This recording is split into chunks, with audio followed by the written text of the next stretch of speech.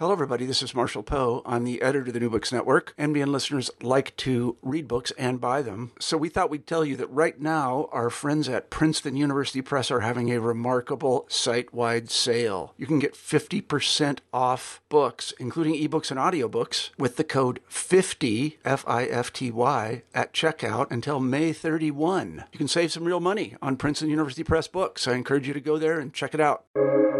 Welcome to the New Books Network. Hello again, and welcome back to New Books in Sports, a podcast channel on the New Books Network. I'm Bob D'Angelo, your host, and today we are speaking with Bruce Berglund, author of The Fastest Game in the World, Hockey and the Globalization of Sports. Bruce, thanks for joining us today. Bob, thanks for having me. Bruce is no stranger to New Books Network as a host and an author who's been interviewed on the network, and he was one of the first guys on the New Books Network. And Bruce has a fascinating resume as an educator and researcher, particularly in Russian and Czechoslovakian history. That includes his 2017 book, Castle and Cathedral in Modern Prague, which was about the restoration of Prague Castle, and a book that cuts across questions of morality, faith, loyalty, and skepticism. So Bruce, tell us about your personal and professional background.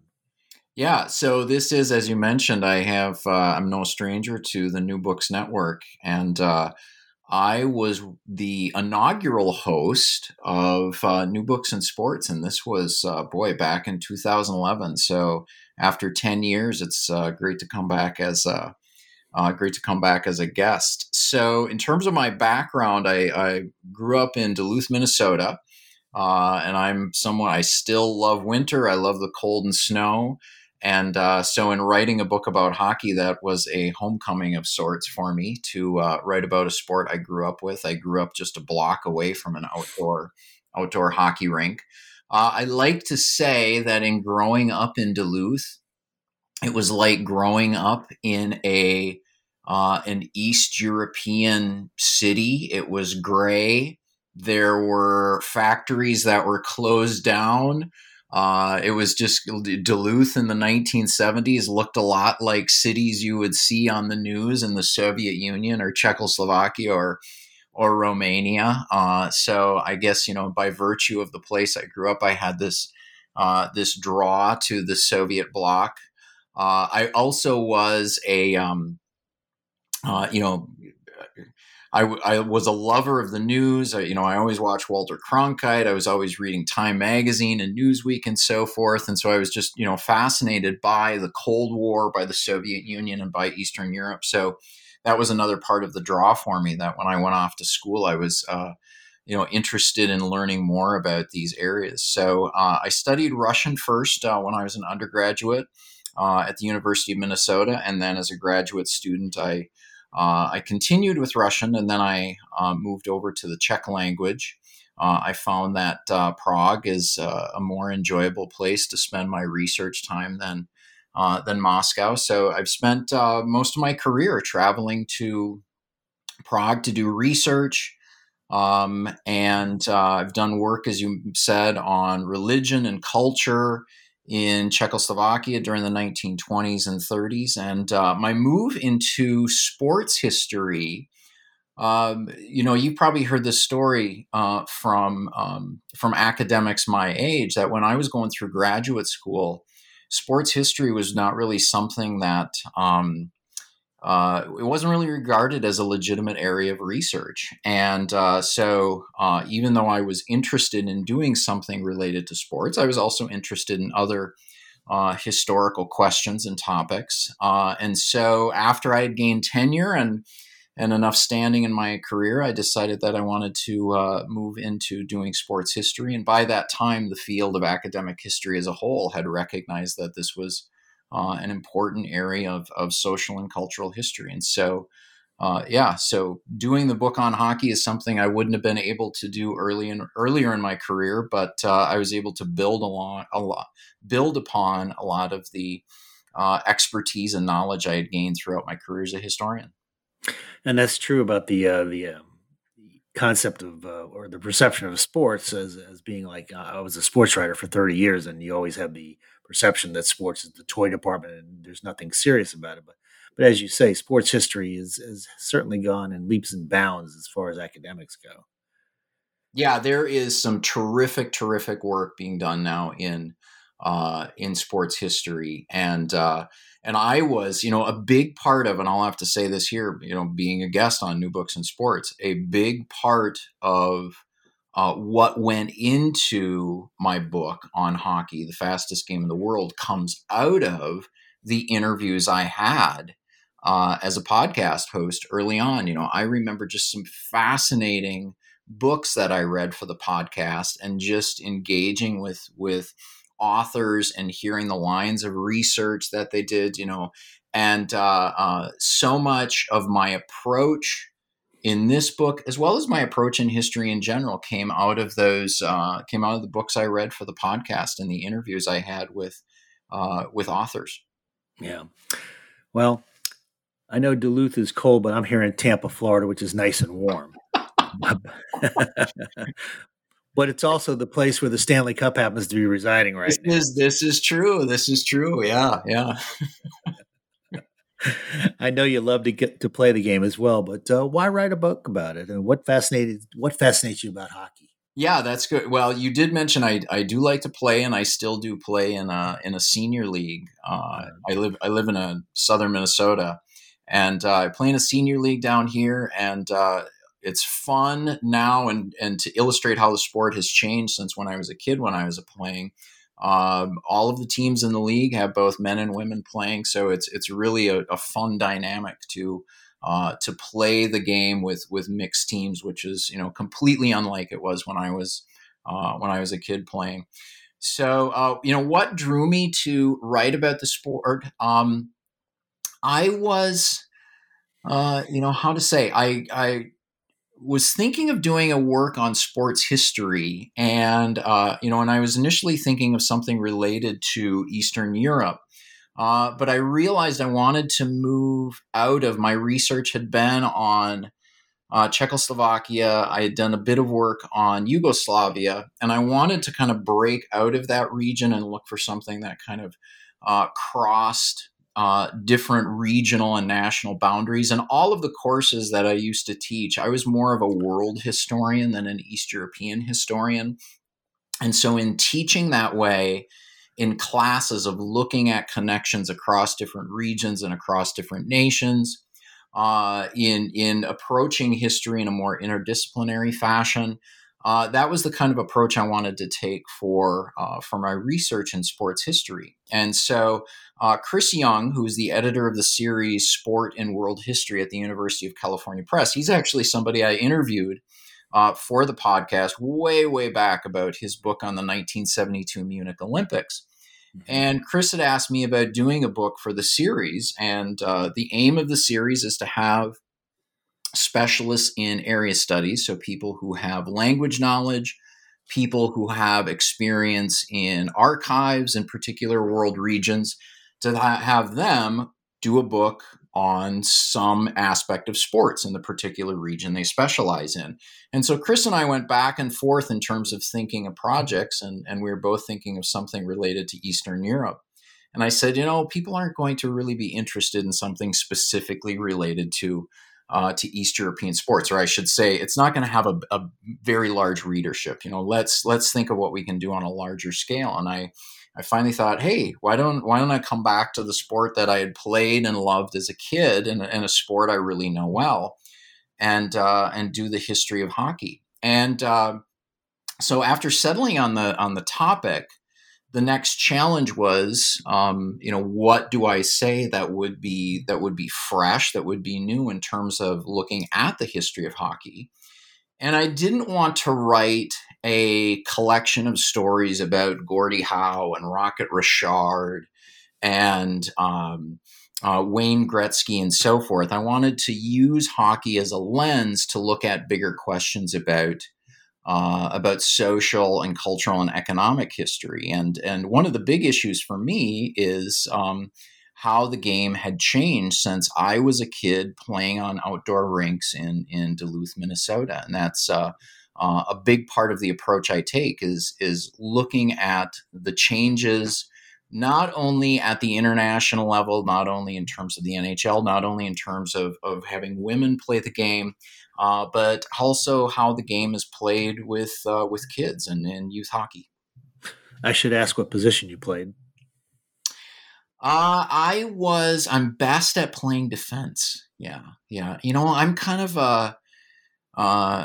like I say in the book, I was a short, stocky player, but I made up for it by being slow. And I was really actually kind of a bruiser in front of the net and in the corners. And now that I'm playing senior league hockey, I'm rediscovering that side of myself. I think I lead my team in penalty minutes, if that's anything. Yeah. Well, you got to lead them in something. That's great. Yeah. Let's talk about most people when they talk about hockey, or at least Americans anyway. They circle back to the Miracle on Ice, and it was a galvanizing flashpoint for hockey. So we'll start there. I mean, it seems simplistic to ask, but why did something like that resonate so much with Americans? Yeah, that is a terrific question of why it's still 40 plus years later. Why this is still an important event. And for the players themselves, I interviewed a few of the players on that 1980 team for my research. And they're somewhat surprised as well that this game has had such a lasting resonance. So I begin the book with the Miracle on Ice, of listening to the game with my dad back in February 1980. And then I do talk about its historical significance. And of course, for people who've seen the Disney film Miracle, the film begins with this montage of scenes from the news from the 1970s, the fall of Saigon, the energy crisis, Watergates, the invasion of Afghanistan by the Soviet Union. So all of these things in the 1970s building to a point by the winter of 1979, 1980, when the United States was really at a low point. And so this victory by the hockey team against the Americans' Cold War rival, the Soviet Union, it was really, kind of a shot in the arm for the United States at something of a down point in its history after years and years of really bad news. So there's that kind of immediate context in terms of why the game was so meaningful back in February 1980. But to think of why it's still important, right? So think about, why was this victory over the Soviet Union? Why does it still matter to people when the Soviet Union doesn't even exist anymore? So this game gets really at something deeper, and this is what I look at in the book. And the point I make is that the 1980 Olympic hockey team were real underdogs. These were college students. They were genuine amateurs. In playing the Soviets, the Soviets had this epic run from the 60s through the 70s in winning Olympic gold medals in hockey, in winning the annual world championships in hockey. The Soviets were essentially, and I talk about this in the book, they were essentially a professional team. They were paid to play hockey. They played together all year.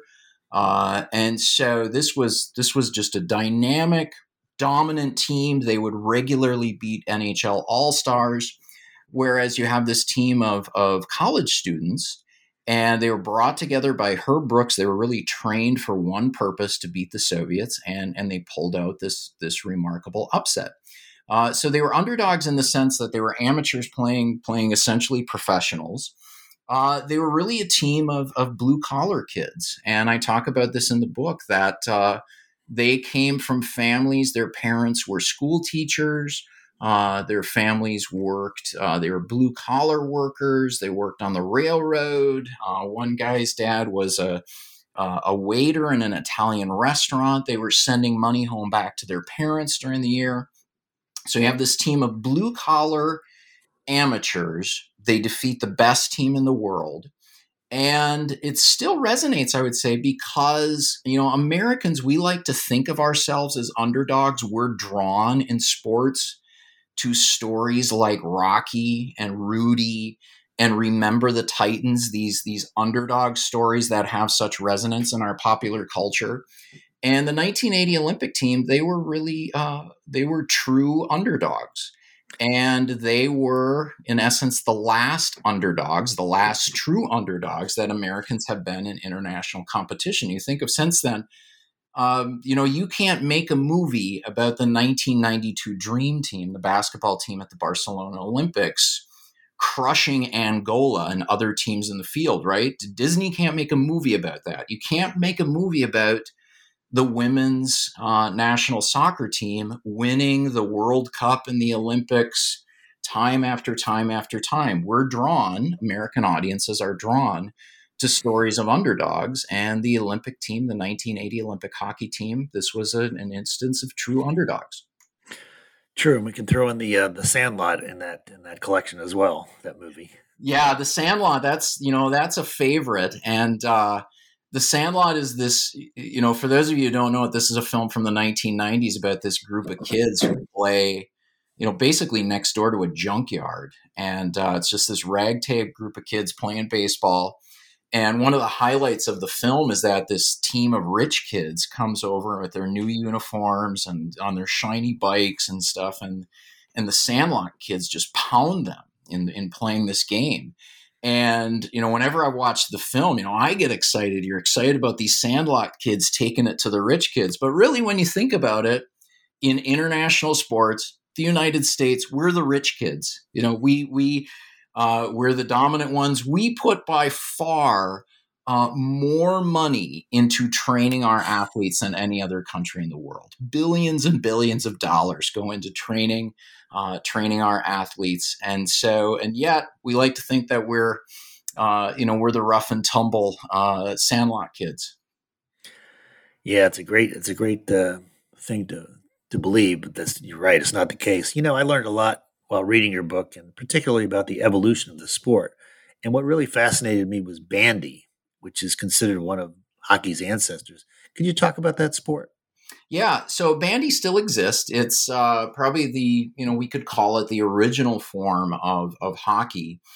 And bandy dates back into the 1800s. It was originally an English sport, played on the washes in northeast England, and it's a sport you can imagine. The best way to describe it is soccer on ice with sticks. So you typically have 11 players on a side on a frozen space roughly as big as a soccer field. The players do have skates. They have sticks. The sticks are shorter than hockey sticks.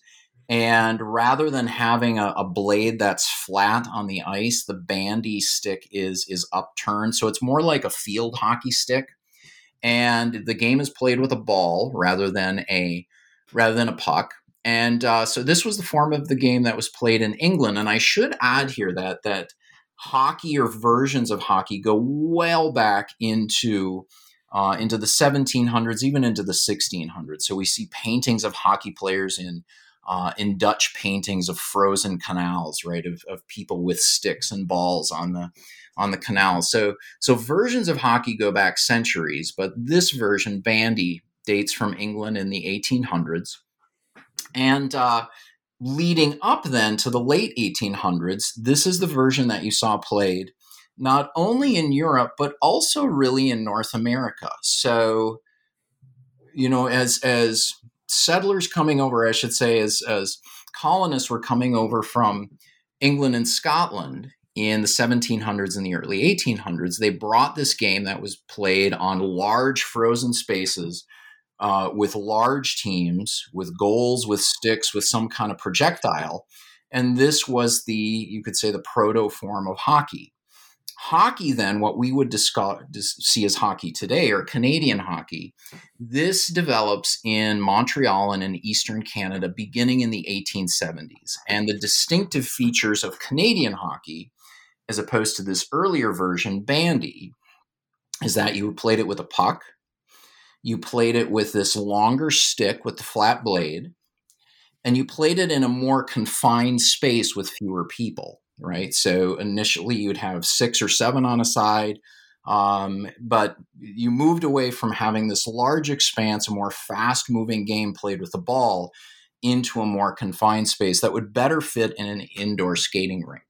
And that brings the movement from the original form or the earlier form of the game into what's more familiar with us. Bandy's continued to play mainly in Nordic countries, but it went well down into the early 20th century. And you'd have, as I talk about in the book, at some tournaments in Switzerland and in Europe, you'd have two teams that would play bandy, and then they'd make room on the ice for two teams that would play the Canadian version of hockey. So what sets Canadian hockey apart from other countries? Well, what would set it apart was the size of the rink, playing it with a puck. That was really the key thing. And in looking back in early press accounts at the turn of the century in Europe, as hockey spread in that region, with all versions of the game, the term that was typically used was hockey, which makes it difficult then for the historians to figure out, okay, what version of hockey were they playing? Was it this version from England, which we know as bandy, or was it the version coming from Canada? And the telltale signs were the puck, as well as these longer sticks with the flat blades, which came from Canada. And it was interesting to read, as I look back, as I did my research into press accounts from the time, there was this debate among Europeans as to, what is the better version of the game. And each version had its advocates, and it basically came down to, what allows greater speed, what allows more passing, what's more exciting for spectators, what's more exciting for fans. And so it was the case that, gradually in the early 20th century, even into the 1920s, you still had communities, especially in Germany, that were playing principally bandy. But it was gradually the case that puck hockey came to be the adopted sport. And really by 1920, in 1920, puck hockey is played at the Antwerp Olympics. And this really seals the Canadian version of the game as the primary international game. Right. I mean, in Canada, you called it our game. And even in the 1960s, the NHL was dominated by the Canadians. I think they won 5 Stanley Cups, and the Maple Leafs even won a couple. But Canada was undergoing some big cultural and economic and political changes back in the 1960s. Can you speak to those? Yeah, so that was a fascinating period to look at. And throughout the book, right? So this is a world history of hockey, but the main country or the main nation that I talk about throughout the book is Canada. The Canadians are credited as being the inventors of the game with the puck. The Canadians dominated in international competition right from the beginnings in the 1920s and 30s. The National Hockey League, the league that began in Canada in 1917, is the premier hockey league in the world. It draws players from around the world. So a big part of my book does discuss Canadian history and hockey's place in Canada. And in looking at the 60s in particular, this was a period where you do see a lot of changes in Canada. One of the things I discuss, for instance, is the adoption of the Canadian flag, the maple leaf flag, which we all associate with Canada today. That was adopted in the 1960s, replacing the older red ensign flag that had the Union Jack up in the canton, up in the corner. And this was a move intended to indicate that Canada is not, it's not part of the British Empire. It is a diverse country of people from many backgrounds, many faiths, and many cultures. So you have in the 1960s the development of what we would associate with Canadian society today in terms of bilingualism, in terms of welfare policies, and hockey is set against this background. You have a modernizing society. And there was a lot of what was fascinating is that there was a lot of criticism, a lot of questioning about what was regarded as the national game, where people thought the game is violent. The game is one in which young men are essentially exploited to be prepared for careers in the NHL and then tossed away. People criticized the power that the NHL had over amateur hockey in Canada. And at the same time, Canada's national teams were no longer performing as well. They were no longer dominating in the Olympics and in the World Championships. So there was this kind of soul searching in Canada as to the question of why are we not able to win gold medals like we did back in the 20s and 30s into the 1950s. So all of these questions swirled together. You even had discussions of Canada in Parliament during question time with the Prime Minister. There were questions posed as to, why aren't we winning in the World Championships anymore? This is an issue that inspired government inquiries into the state of hockey in Canada. Serious business. Exactly. Canada was always known, especially for its rougher style of play, as opposed to the Soviets, who were more passing. But I know that you wrote about this 1963 series by George Mortimer. It's kind of lifted the veil on the game's darker side. And what did he find? And was it necessarily a bad thing that he exposed it? Yeah, so this was a series that was done in the Globe and Mail newspaper in Toronto in 1963, and it was a long series over several. I think it was 10 articles in the series, and this really drew national attention. It drew the attention of politicians. It drew the attention of the president of the NHL, Clarence Campbell, and he called out a few of the issues that came out. One was the violence in the sport. And there was the recognition, not only is there violence in the top level in the NHL, but the violence was creeping down into the junior levels of the game, basically because, younger players wanted to show their toughness as a way of moving up the ladder toward the NHL.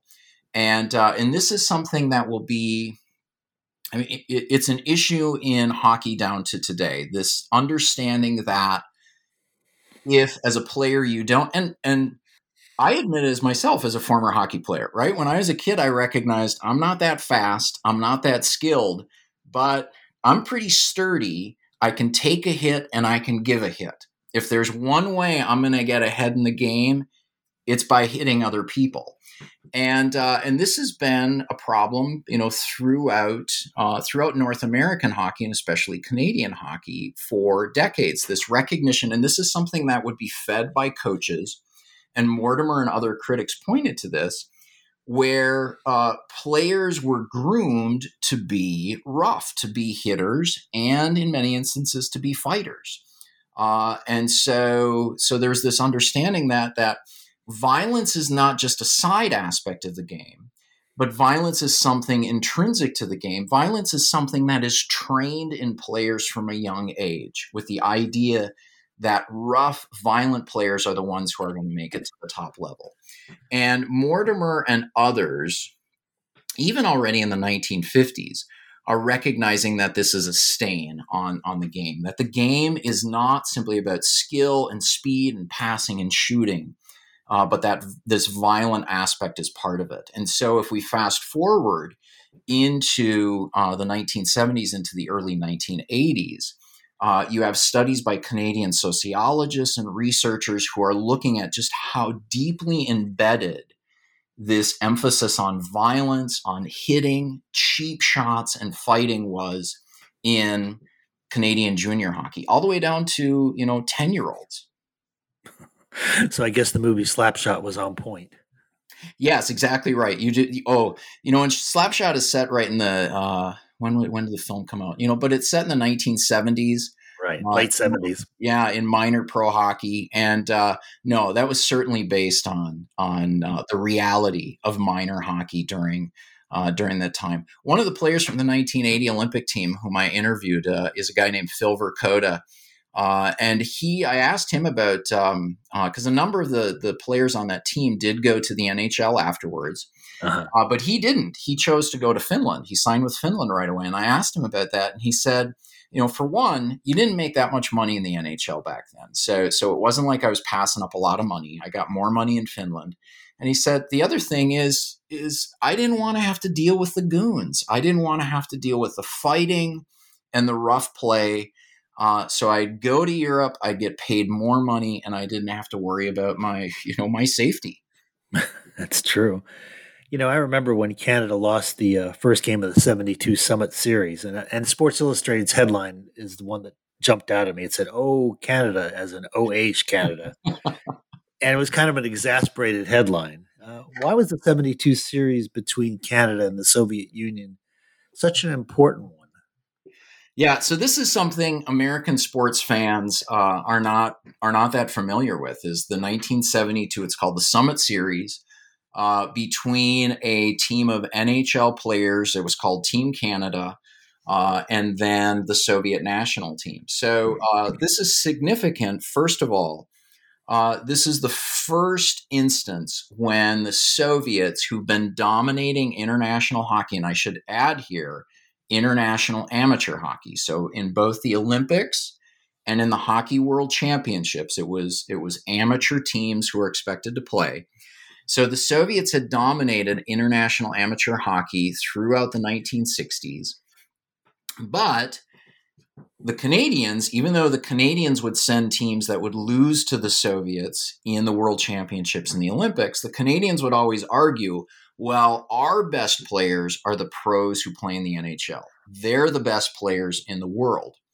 The Soviets, meanwhile, recognized, and the Soviet coach, Anatoly Tarasov, he recognized that the best players were the Canadian pros who played in the NHL. So there was this realization on both sides that to really find out who the best hockey players in the world were, the best hockey talent, we had to get the Canadian pros and the Soviet so-called amateurs to play against each other. So in 1972, we have this series for the first time ever, an amateur champion against a team of professionals, two teams representing completely different political systems, different economic systems, rivals in the Cold War.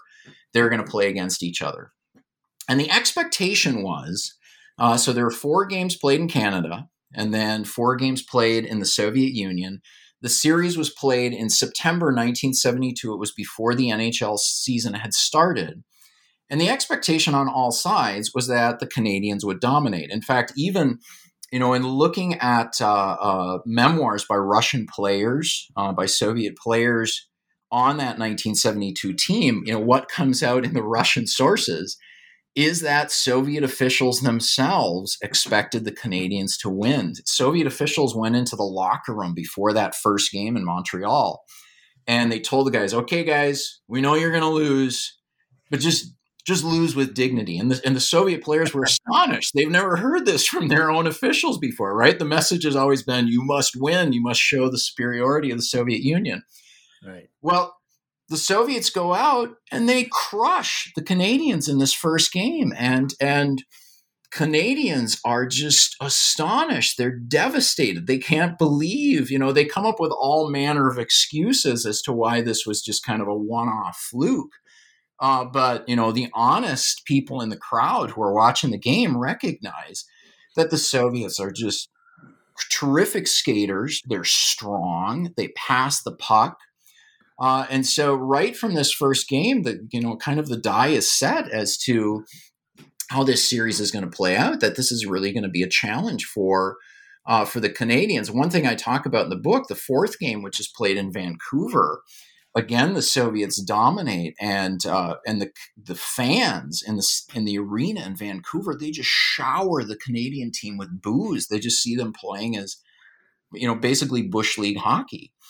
So ultimately, how the story ends up, and this is, for just as the miracle on ice for Americans is this moment when people who were around back in 1980 remember where they were when they hear the news of the Americans beating the Soviets in 1980. Likewise, in 1972, any Canadian who has a pulse remembers where they were when Canada wins the series in the 8th game on a last-second goal in Moscow. And so the Canadians ultimately win the series, but the shock of being decisively beaten in early games in the series, of seeing how good the Soviets were, this really sends shockwaves throughout Canadian hockey, where they realize, yeah, maybe we're not the best in the world anymore. And maybe we have to change the way we train players and develop players to keep up with the Soviets and the Europeans. Well, it was interesting because in the first game, I mean, the Canadians jumped out to I think they scored 15 seconds into the game, and it was 2-0, and they thought, oh, this is great. And then all of a sudden, Russia came back and tied it. I was really fascinated by your recounting of the reaction of a colleague of yours who said he went to bed that night staring at the ceiling, wondering about the existence of God. Yeah, and that colleague became a theologian, right? So right away, he was 13 years old watching the game on TV. So, this pretty much brought his whole world, his whole worldview, broke it down to his foundations, right? The Canadians are not the best hockey players in the world, and does God even exist? Yeah. Oh, man. Talk about bringing your life into sharp focus. Yeah, exactly. At what point did the Russians finally say to themselves, and they might have said this in the 1950s, hey, we're the best at this. Was there a defining moment for them? For the Soviets, for the Russians? Yes. Yeah, that's a good question. One of the most interesting sources I came up with in my research, and I wasn't able to write about it at length in the book, in Library and Archives Canada in Ottawa, the National Archives of Canada, I found a transcript of recordings that Ken Dryden, so the Hall of Fame goalie for the Montreal Canadiens, later a member of Parliament, Ken Dryden in 1973 went to Czechoslovakia, Sweden, and the Soviet Union on basically a fact-finding mission. So the governing body of Canadian hockey sent him over to basically find out what's going on over there. And Dryden walked around with a tape recorder and recorded his observations. He met with different coaches, and then, somebody later typed up these recordings, and I was looking through. It was a thick transcript of all of Dryden's observations, right? So Dryden, he got a history degree. He was a lawyer. This is a smart, observant guy. And in his conversations with Soviet coaches, the Soviets were already making the point to him that we, in the way we develop players, in the way we prepare for competitions, we have advanced beyond what the Canadians do. And a coach told him explicitly, said to you, Ken Dryden, you, the Canadians, you're stuck in the past. You don't change. We, the Soviets, we change. We've learned from you. We've learned from the Swedes. We've learned from the Czechoslovaks. We come up with our own innovations. We are more progressive in moving this game forward, whereas you are stuck in the past and you don't change. And this was the big message that Dryden brought back to the governing body of Canadian hockey, to say, and he said the Soviets are already learning from their summit series against us. They're already adopting elements of the Canadian game and incorporating into their game, whereas we're still stuck in the way we've been playing for decades. And so already by that point, the Soviets have this sense that we're doing things that the Canadians and others don't. Hmm. The research you did for this book was really extensive, and I was really impressed with you tapping into the archives, and particularly in the Central European countries like the Czech Republic, Slovakia, Hungary, and even Finland in the Scandinavian. How valuable were those archives in your research? Oh, this was these sources were essential, and this was just fascinating for me. And so I should say, once again, going back to the question of why I wrote the book and the aims for the book and for the series editor, Chris Young, not only did he want area specialists to do research on sports using their language skills. He also wanted the books in this series to be original works of research in the sense that the writers would go into archives. They would use, whether oral history sources, library sources, but they would get into some primary materials. And so this book, as a world history of hockey, I draw upon the work that a number of scholars and journalists and other writers have done. But I also wanted to have a heavy dose of original research, not only in archives in Europe, but also archives in the United States and Canada. And, the sources I found in Europe were particularly helpful. In particular, some of the sources I looked at in Prague, I looked at government records about how the Communist Party state already in the 1950s organized hockey. That was really fascinating to look at, just the mechanism by which the state controlled sport. One of the best places I worked was in the archives of the International Olympic Committee in Lausanne, Switzerland. It's a fabulous location. If you can ever get a gig doing research at the Olympic Study Center in Lausanne, take it. It's a wonderful place to work. Beautiful setting. But the source materials there were just fascinating, right? So one of the things I found in those sources were basically the negotiations and the contracts for the American television rights for the Winter Olympics in the aftermath of the 1980 Miracle on Ice. And you see how Rune Arledge, the head of sports at ABC, how he wanted to make sure that the Winter Olympics, and in particular Olympic hockey, was going to be on ABC. And he ratcheted up, by the tens of millions, how much the network was paying for the Olympics. And you see in the source materials how the members of the IOC were just literally laughing all the way to the bank. They were saying in meetings, hey, we'll take it. If he's willing to pay, we'll take this money. So those were really, some terrific source materials that I found in Europe, but also in Canada. I went to, as I said, the archives in Ottawa, the archives of Ontario in Toronto. There is a terrific collection in Calgary at the Glenbow Institute that provided some wonderful materials about the television program Hockey Night in Canada that was really useful. In Winnipeg, I found some terrific diaries and letters from Canadian players who had been in Europe in the 20s and 30s. So that was, it's just a treat as a historian when you go into an archive and you find something that another writer, another historian has not used before. That's just exciting. It's true. Plus, it kind of opened a new window because they've been closed for so many years because of communist rule. This is correct, right? And the materials in Prague archives, I went to Bratislava and looked at materials there. The materials in Hungary that I used were the records of the Open Society archive. So those materials, and then I was also able to tap into some Russian sources. I didn't go to Russia to do research.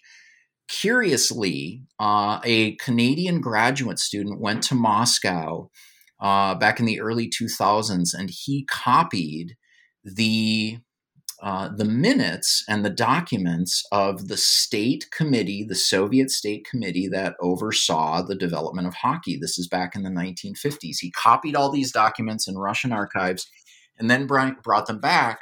And so all these papers are at the University of Alberta in Edmonton. And so I was able to look into those source materials as well in Russian. And so it's fascinating materials that a lot of people have not seen before, even in the countries themselves. You don't have the kind of academic study of sports as you see now in North American universities going on in some European countries. So some of the materials I looked at were, things that other researchers hadn't looked at all. Mm-hmm. What I found interesting also was the Czech coach who was decades ahead of his time, and I'm going to butcher his name here, but it's Ludek Bukak, and correct me on the name there. Ludiek Bukac. Yeah. Bukac just passed away last year in 2020. I was able to meet him. We had a great lunch together, shared a beer. It was a fascinating conversation.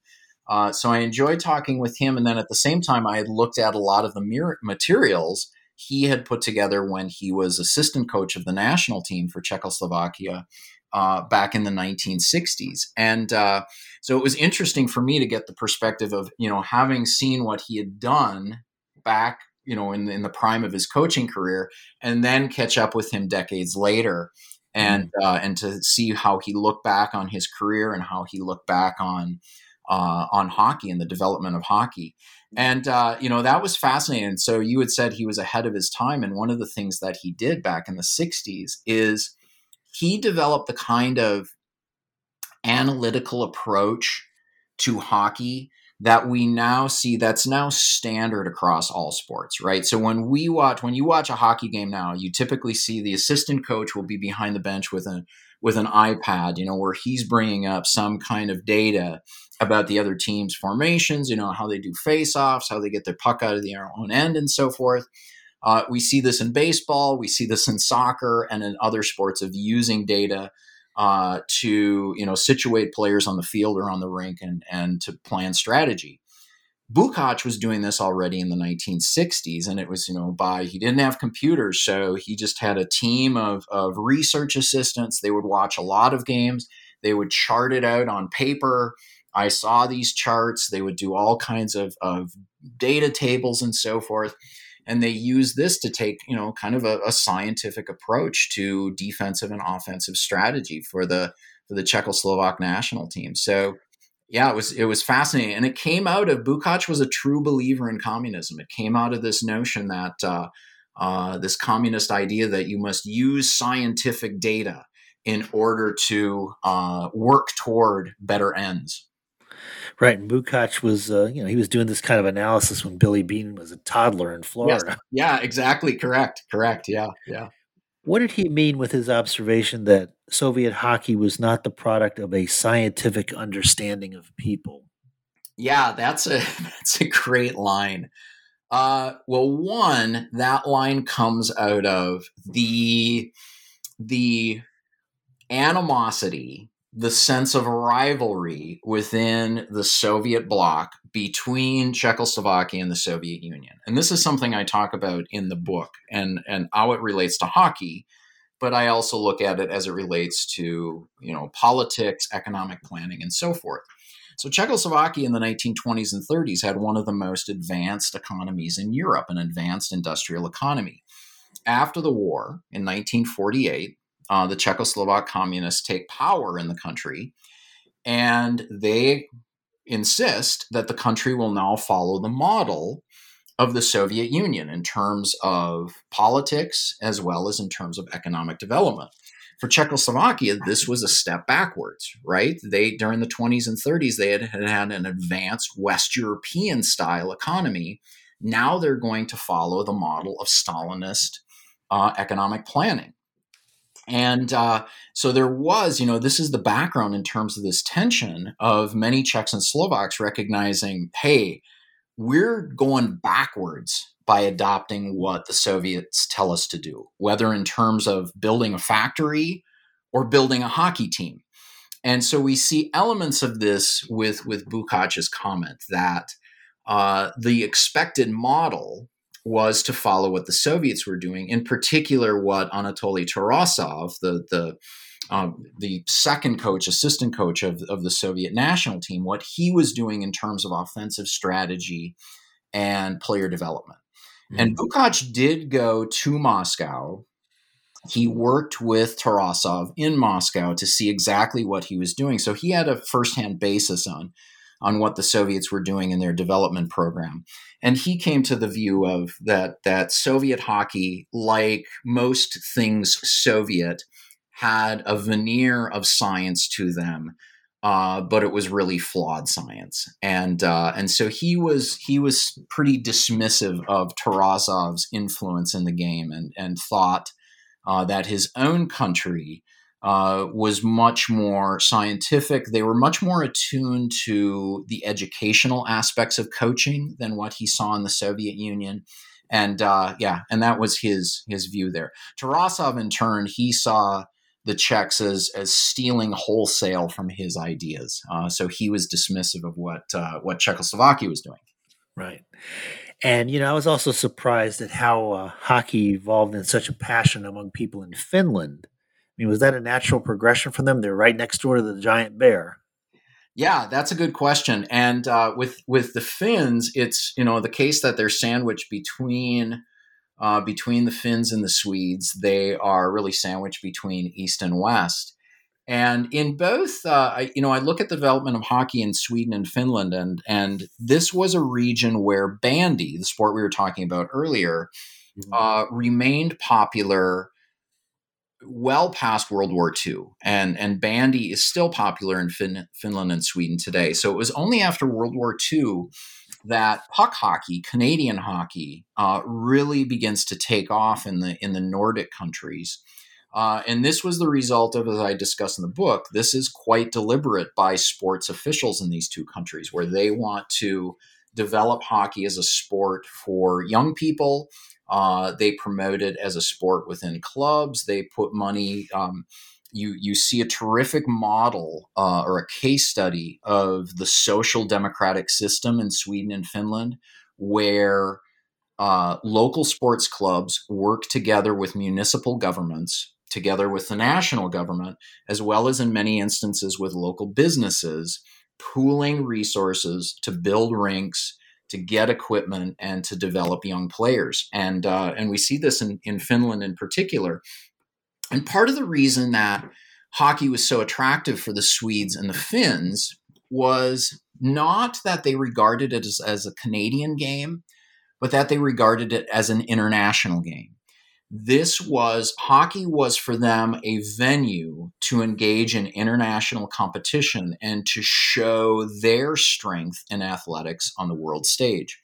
They loved bandy, but bandy really had a limited regional appeal as a sport, whereas hockey was an Olympic sport. Hockey had its world championships every year, and this was something that the Finns and the Swedes saw where they could show themselves, where they could prove themselves. And with Finland in particular, one of the things I look at is the Finns hosted the World Championship in the 1960s, and they built this fantastic modern arena in Tampere. And this was intended to show we are a modern society. We're an industrial society. We're standing on our own from the Swedes, apart from the Russians, and we're going to demonstrate ourselves, right? And we know this from international sports, right? When countries host international tournaments, whether it's the Olympics, whether it's the World Cup, this is a way for them to put themselves on the world stage and to show their modernity, to show their efficiency in organization, to hopefully get wins in competition. And this was the case with the Finns as well. And the defining moment for the Finns, it wasn't even a win. In 1965 World Championships, they had a 2-2 tie with the Swedes. Yeah, they had a 2-2 tie, but this was a, we could call it a moral victory, right? Right. So for the Finns and the Swedes, they have this long-standing rivalry, right? The Swedes look upon the Finns as the younger brother, and the relationship between Finland and Sweden was really important for the development of hockey in Finland.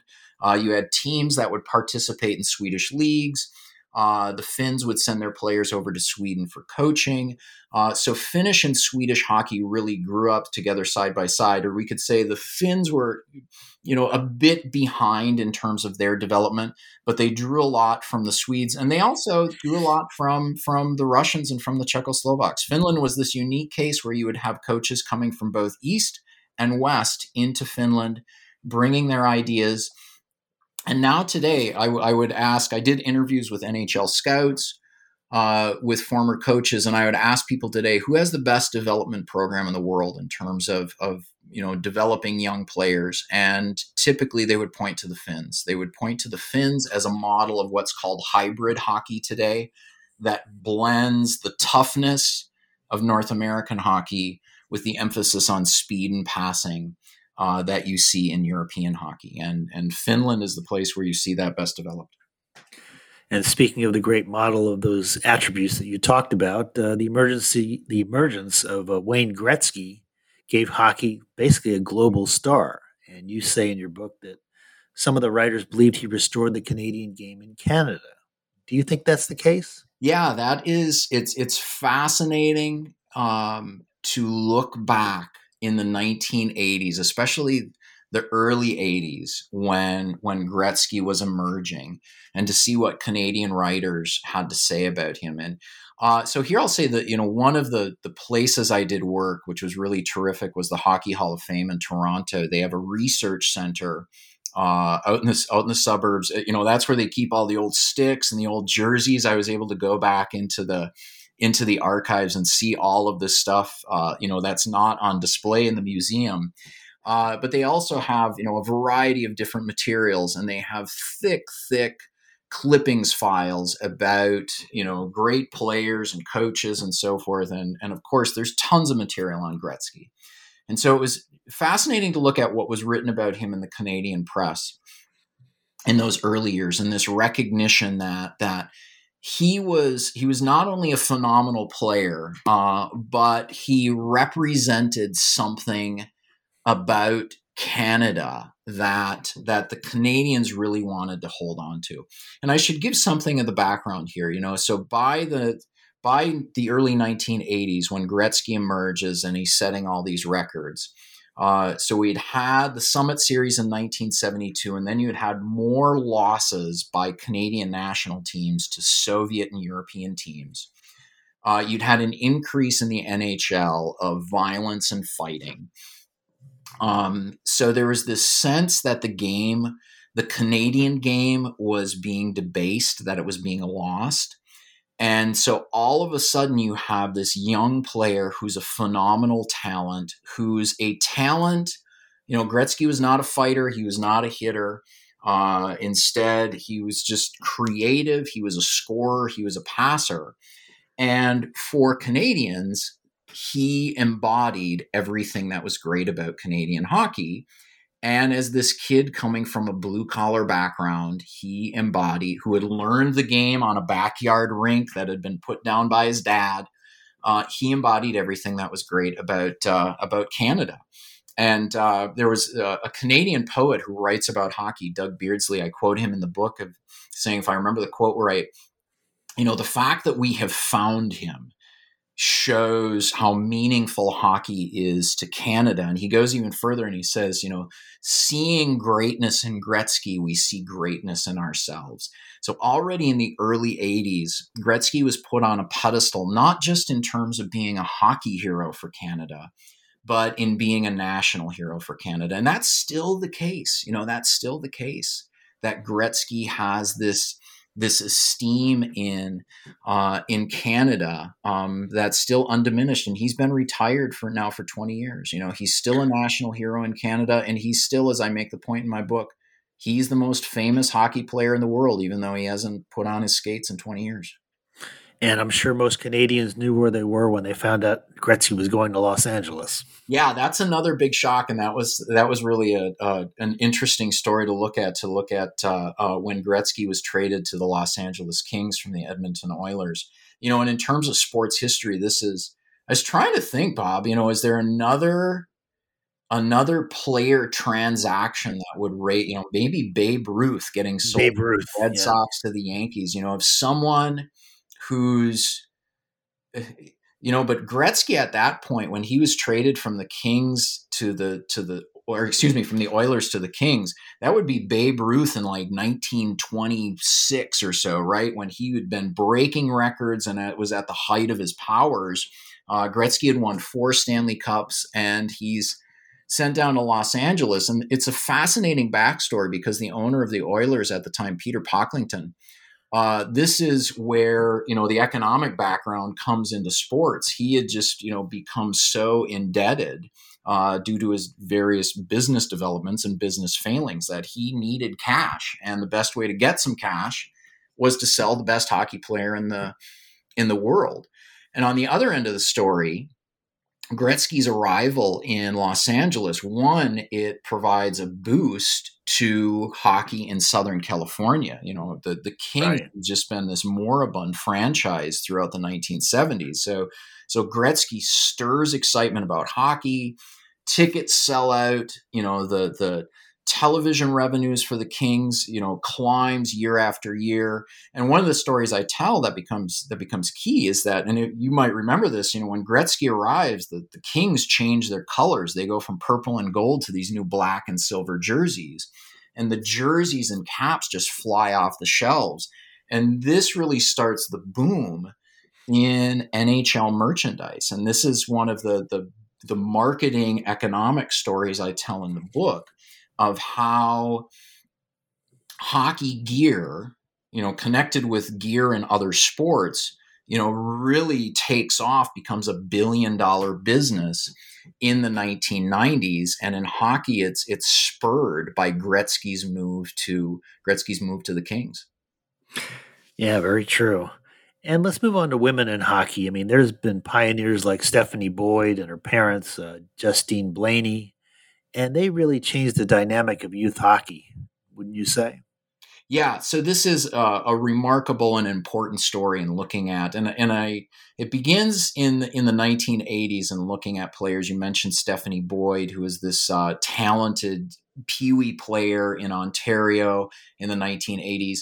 Justine Blaney, this is a terrific story I tell of a teenage girl and her mother who sue the local hockey association to allow her to be able to play. And this is a case that goes all the way to the Ontario Supreme Court, deciding that indeed this girl can play and there cannot be discrimination in terms of opportunities for girls and women in sports. So this sets the stage into the 1990s when hockey for women and girls really takes off in Canada and in the United States. And so I set that story against the context of, looking at social change, at economics change. What you see at this time is a broader shift in terms of women not only having jobs, but young women expecting that they have careers. And so you have more women going to university, more women entering the professions, more women going into graduate schools and professional schools. And so those larger social and economic changes, we also see this in sports more broadly and in hockey in particular. And so it's interesting to see in some of the particular players I look at. One of the points I try to make is that you don't necessarily have, parents of girls who wanted to play hockey. They weren't feminist trailblazers. You typically have people you typically have conservative families, business owning families, but by the 1980s and the early 1990s, they adopt this perspective that their daughters should have the same opportunities as their sons, whether that be going to school or whether it be participating in sports. And so that shift happens pretty quickly in the early to mid 1990s. I played hockey in Duluth in the 70s into, my career really ends in 1986. And I talked to my sister, I talked to, other women that, grew up in my neighborhood that I went to school with. And I said, hey, did you want to play hockey? And they said, yeah, but there was just this unwritten rule that girls didn't play hockey. Right. And, when I reflected back on my own experience and my own outlook at that time, and it was just, it was something we didn't think to say that one the best athlete in my neighborhood was this girl. She was phenomenal. And as I find out later, I talked to her, she said, I loved hockey. I loved playing with my brothers. And we never thought to say to our coaches, hey, let's have Lori play on her team because she's terrific. That's true. So, and then years later, or not years later, a decade later in the mid 90s or the late 90s, Duluth, with the university team at the University of Minnesota Duluth, this is an international team with players from around the world. They're winning national championships. And so the turn comes quickly, and I write about in the book. I remember I was living in Kansas at the time, going to graduate school, and I remember reading the stories of how girls and women's hockey was developing in Minnesota, and I thought, why didn't we think of this all along? Why couldn't girls have played this game all along? So, one of the things I try to look at in the book is the background, as I talked about, but also this sudden shift, and yet at the same time, the continued obstacles that remain for girls and women's hockey in North America as well as in the rest of the world.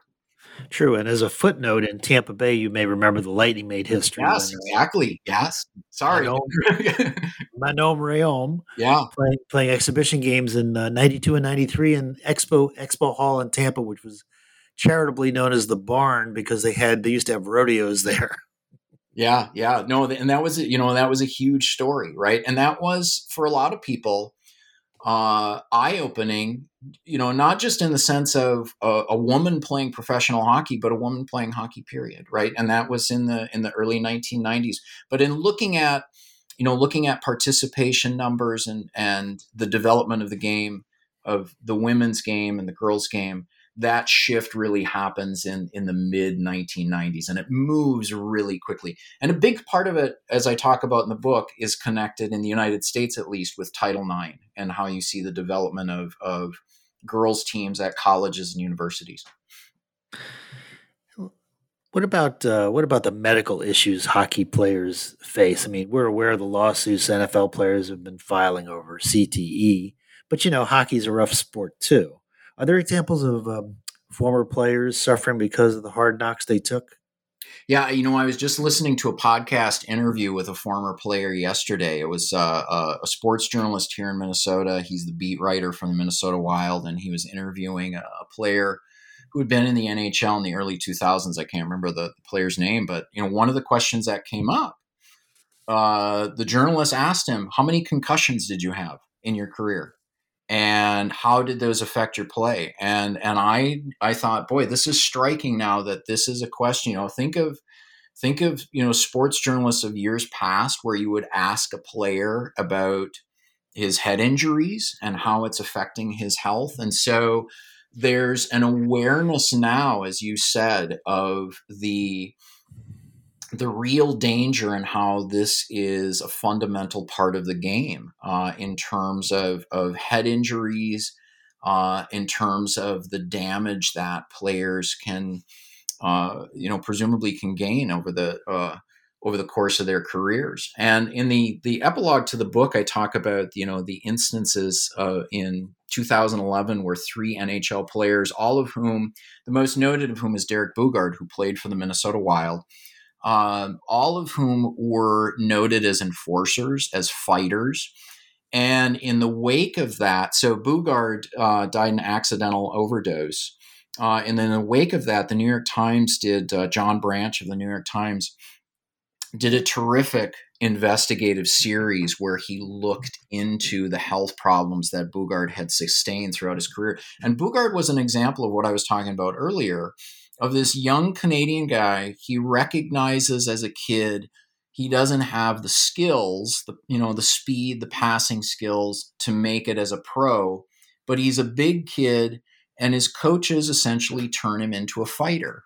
And he makes it to the NHL. He gets rich. He's a favorite among fans as a writer, but it just ruined his health. As Branch, found out in his series, Boogaard really became addicted to painkillers, and his family said it. It just really changed his personality. And now we're getting more and more information about just how hard a life of professional sports, professional hockey, especially the life of being an enforcer, how hard it is on athletes' physical and mental health.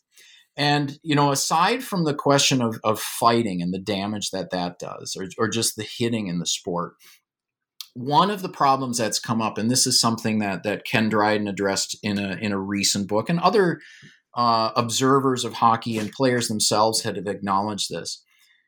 Hockey is the fastest game in the world, but it's played on a small space by big athletes. They are fast, they are strong, and when they collide, physics and physiology take over, and you are going to have some devastating collisions.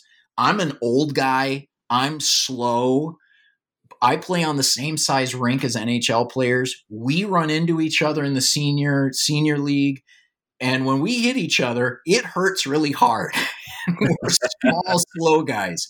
And it's often the case when I'm playing, I'm sitting on the bench and I'm thinking, wow, imagine what this would be like if everybody was 6'3", 6'5", 200 plus pounds, and they can skate like lightning, and they're moving around so quickly, and they're crashing into each other. And so the point Dryden and others make is that the game now is so fast, the players are so big, that collisions are going to happen, and these collisions can be damaging for the health. And so the question is, how do we make the game more safe in the future?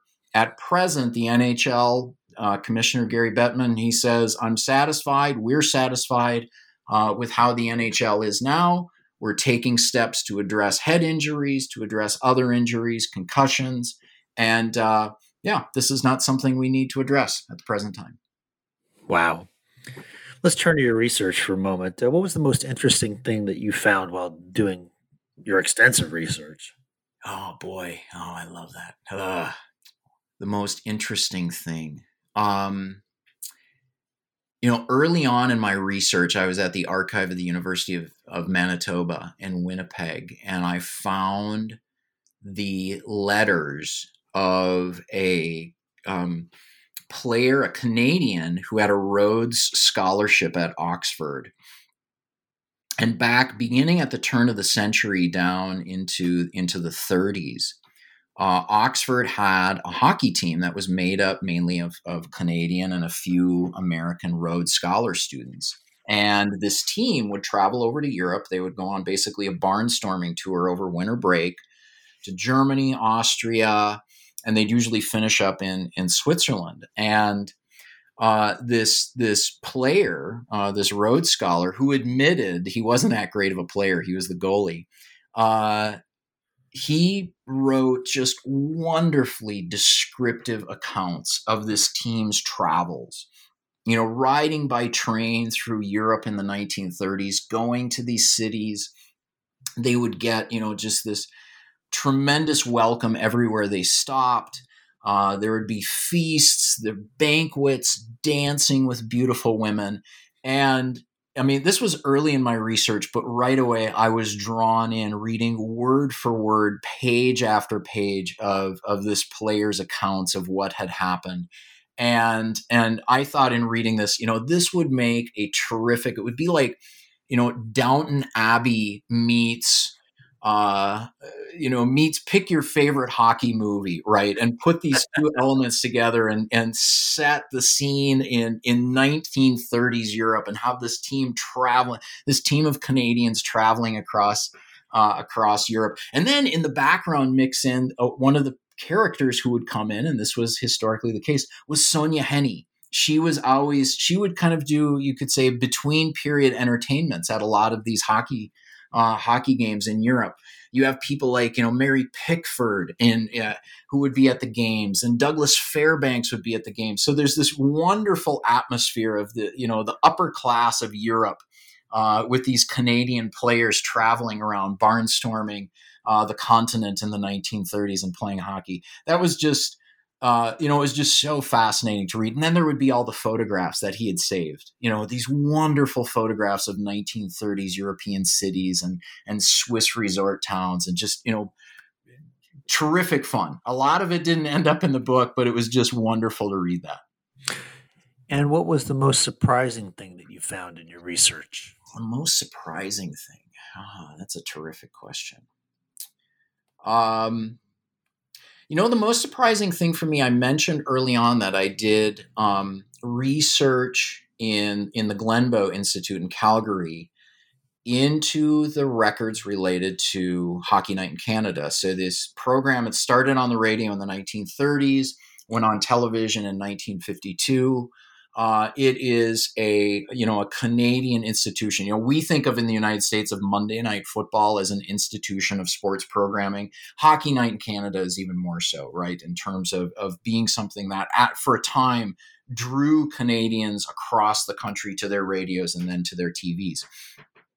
And what was fascinating as I looked into it is that it wasn't as popular as it's often billed, and it wasn't as much of a an influential cultural institution as it's often billed. I was looking into the records between the production company and the sponsors, and a lot of their memos and letters that went back and forth was about the loss of audience, in particular after the Summit Series in 1972. A lot of Canadian fans turned off NHL hockey. After watching this series between the Soviets and the Canadians, that was a more engaging, exciting form of hockey, international hockey, and the NHL's version of the game wasn't as exciting. And so that was pretty interesting to look into this, you could say, the cracks in this idea that Hockey Night in Canada was a broadly popular, influential cultural institution. Well, I mean, I know your time is valuable, and we really appreciate you taking the time today. Do you have any other projects in the works? Yeah, I've just started doing a new project. So like the book on the world history of hockey, this is also a world history related to sports. One of the things I did in the past, as I said early on, I was a mediocre hockey player, a mediocre athlete in general. But what I was really good at was being a referee. I refereed high school football and did some college football. I refereed hockey. And I was surprised to notice that there is not a history of the referee and umpires in world sports. And so I've already started doing some interviews with boxing referees, and so that's going to be my next project. So hopefully I'll be back in a few years with the history of the ref. Great. Even professional wrestling refs. Well, I don't know about that. We've been speaking with Bruce Berglund, author of The Fastest Game in the World, Hockey and the Globalization of Sports. Bruce, thanks again for being with us. It was a fascinating interview. Thanks so much, Bob, for having me. You've been listening to New Books in Sports, a podcast channel on the New Books Network. I'm Bob D'Angelo, and thanks again for joining us. Until next time, remember, it's the game that matters.